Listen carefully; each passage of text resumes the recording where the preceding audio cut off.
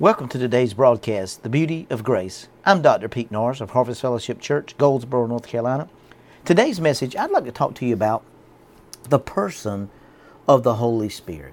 You know, so many people call the Holy Spirit so many different things, but 1 John chapter 2, verse 20, it really kind of opens the door for us to understand the actual Spirit of Christ that is living on the inside of us.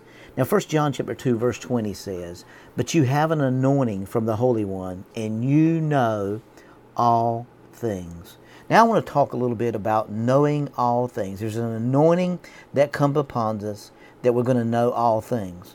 You know, in John 16 and 13, it says, "However, when He, the Spirit of truth, comes, He will guide you into all truth. For He will not speak of His own authority, but whatever He hears, that will He speak, that He may tell you of things to come." Now, I love the presence of the Holy Spirit, and that's what people feel or sense, or it's a tangible kind of thing that you actually, but I want to get a little deeper than that. He's actually a person, and His name is Jesus. That was the part of the Holy Spirit that came to earth, that Jesus said, "It's good that I leave, because if I leave, I'm going to leave you my Spirit." So the same actual Spirit that was living inside of Jesus is living inside of you and me. Now, what a powerful thing that is to know that.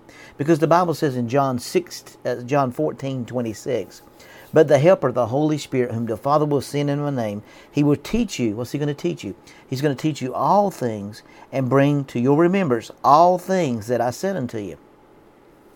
Now, what's He going to bring to remembrance to?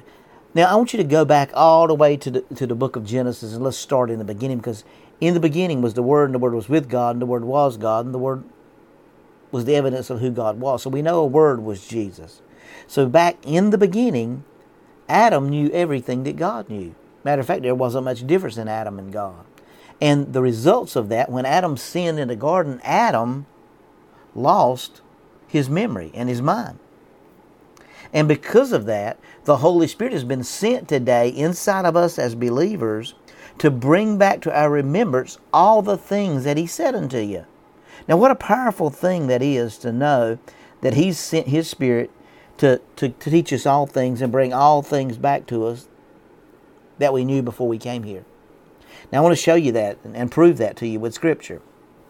John 14:16, it says, "And I pray the Father, and He give you another helper, that He may abide with you forever, the Spirit of truth, whom the world cannot receive, because it neither sees Him or knows Him, but you know Him, for He dwells with you, and He shall be in you." So the Spirit of truth, whom the world cannot receive, because it doesn't see Him, it doesn't know Him, but you know Him, for He dwells in you and shall be upon you. Now, under the Old Covenant, the Holy Spirit would rest upon the prophet, the priest, and the king, but it never indwelled inside of them. Now, I want to show you something that's absolutely magnificent and really life-changing if we can get a hold of this. John chapter 15, verse 26 and 27. "But when the Helper comes, whom I will send to you from my Father, the Spirit of truth who proceeds from the Father, He will tell me, or He will testify of me. You also will bear witness, because you have been with me from the beginning."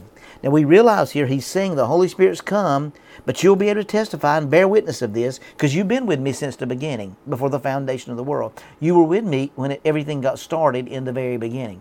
Now, what a wonderful thing that is to know that you've been with Him since the beginning. So you knew everything that He knew, and as you come through time, because of Adam's sin, you lost the truth of who you were.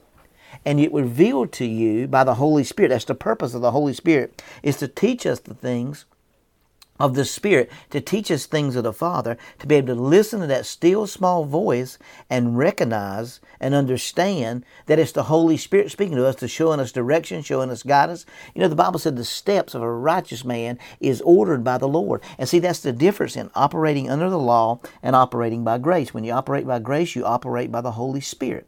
Now, John chapter 16, 12 through 15 says, "I still have many things to say, but you cannot bear them now. However, when He, the Spirit of truth, has come, He will guide you into all truth. For He will not speak of His own authority. Whatever He hears, He will speak. He will tell you things to come. He will glorify me, for He will take what is mine and declare it to you. All things that the Father hath are mine. Therefore I said that He will take of mine, and He'll reveal it to you. So He's going to reveal to you all the revelation that you need, all the presence that you need, all the power that you need. The Holy Spirit is going to reveal to you the things that you don't think you know, that you really do know, because you've been with Him since the beginning. See, it's not just about using the gifts of the Spirit.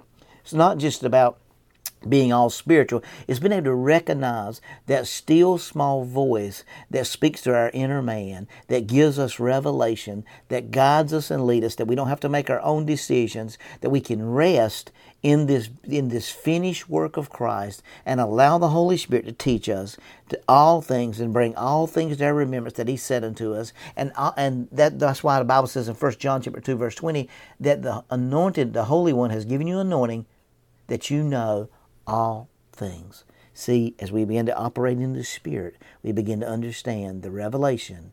This is the beauty of grace.